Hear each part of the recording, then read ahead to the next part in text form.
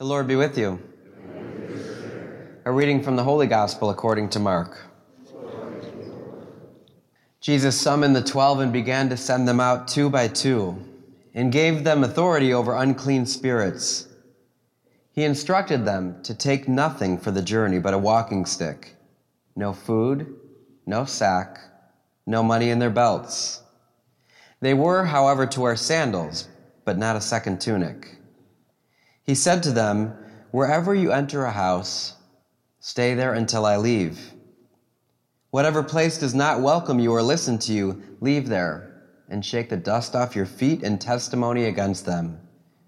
So they went off and preached repentance.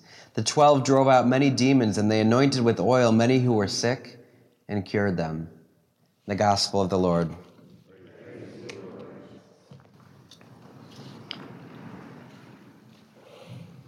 June 24th, 1979 was the most important day of my life. Anybody know what day it was? Not the day I was born. The day I was baptized. The most important day of my life because I gained eternal life. It was the greatest gift that God could give me, eternal life. All of you, the most important day of your life is the day that you were baptized. Now, my mother tells me the most important day of my life was the day she was born, so I can never forget that date, June 5th.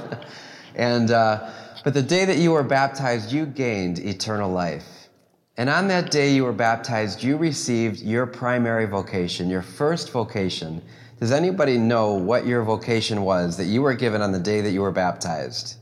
You were called to be what? I'll give you a hint. 4-letter word. It's a good word though. 4-letter word starts with H. You were called to be holy, yes. So on the day that you were baptized, you were given the call to be holy. And I looked this up in the Catechism. I actually learned something new.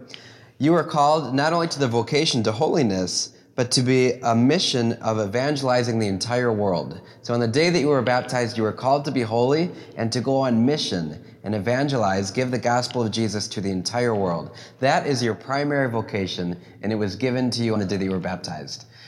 Our secondary vocation is what all of us live at some point in our lives, and there's 4 of them. What are the 4? So this is a clue for the first one.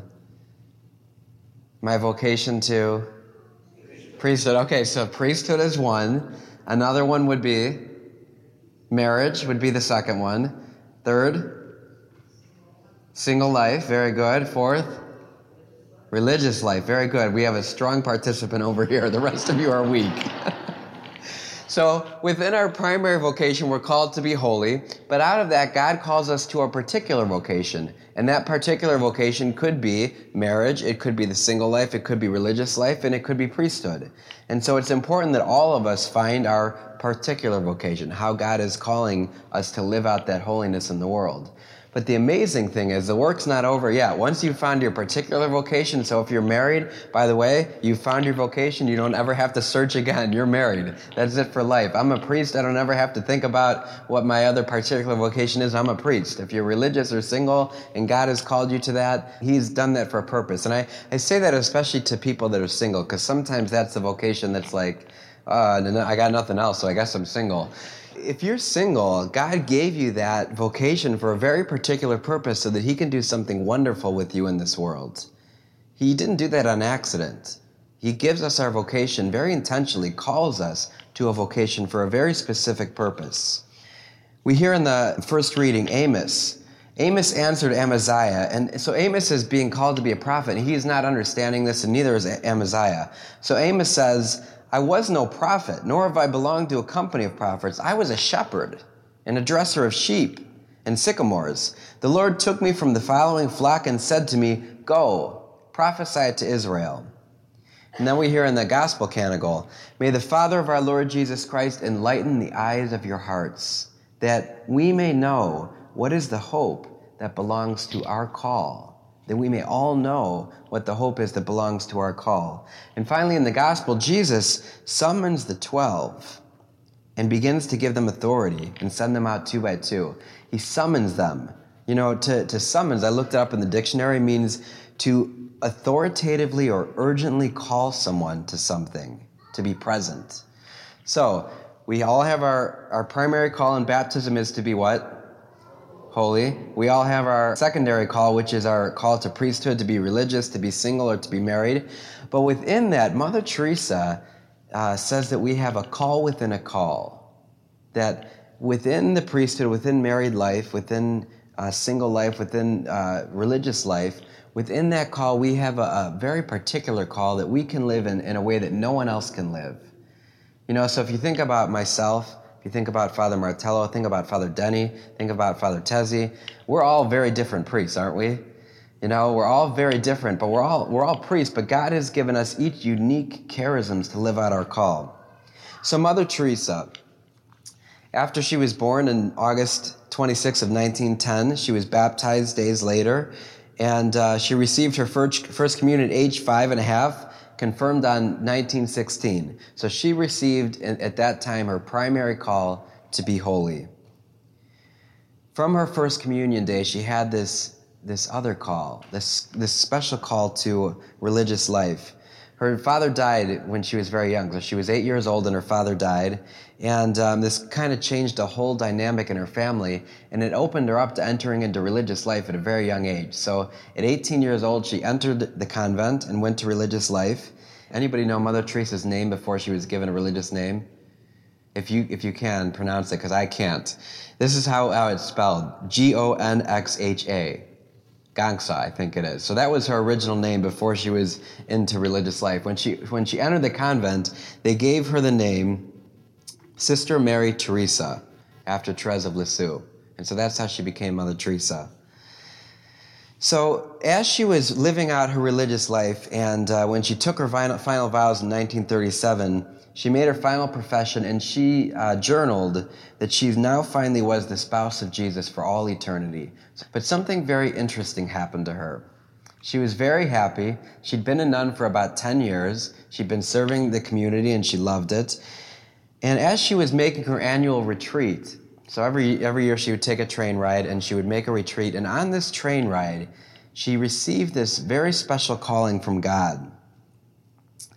She actually heard a voice in her head, and she journals this in her book, Come Be My Light, about this call within a call. So she said, it was a vocation to give up even Loreto, where I was very happy, and to go to the streets and to serve. It was on this day in 1946, in that train to Darling, that God gave me the call within the call, to satiate the thirst of Jesus by serving him in the poorest of the poor. On that day, she was given a call within her call. And so she actually had to leave the sisters that she'd been with for 10 years. And by the way, when she told the bishop this, he wasn't thrilled. And then she was finally given permission to leave, and she served the poorest of the poor in the streets of Calcutta. And she found this vocation within a vocation. She still was a sister, but she found a special way of living it out. And before you knew it, all these people wanted to help her. And now, years later, we have the Missionaries of Charity. They're in every country in the world. There's 50,000 nuns, and we have Saint Mother Teresa. And it's all because she discovered what her call within the call was. And the truth is, each and every one of you has a call within a call. So firstly, you're called to be holy, and you're called to evangelize the world. You got that at baptism. Secondly, if you're married or single or religious or a priest, you received that secondary call. And that's a call that you never have to discern again. It's for life. But finally, there's a call within a call. There's a way that you're going to live marriage that no one else will. There's a way that you're going to be a wife or a husband that no one else will. If you're single, there's a way that you're going to live your single life that no one else will. And if you find your call, it's going to change the world. So I want you to think about that for a moment. What is your call within the call? What is the call that God has given you that no one else in this world could ever possibly fulfill? Because he calls each of us not only to be holy into a particular vocation, but he calls us and gives us this call within a call to truly reach out to the rest of the world.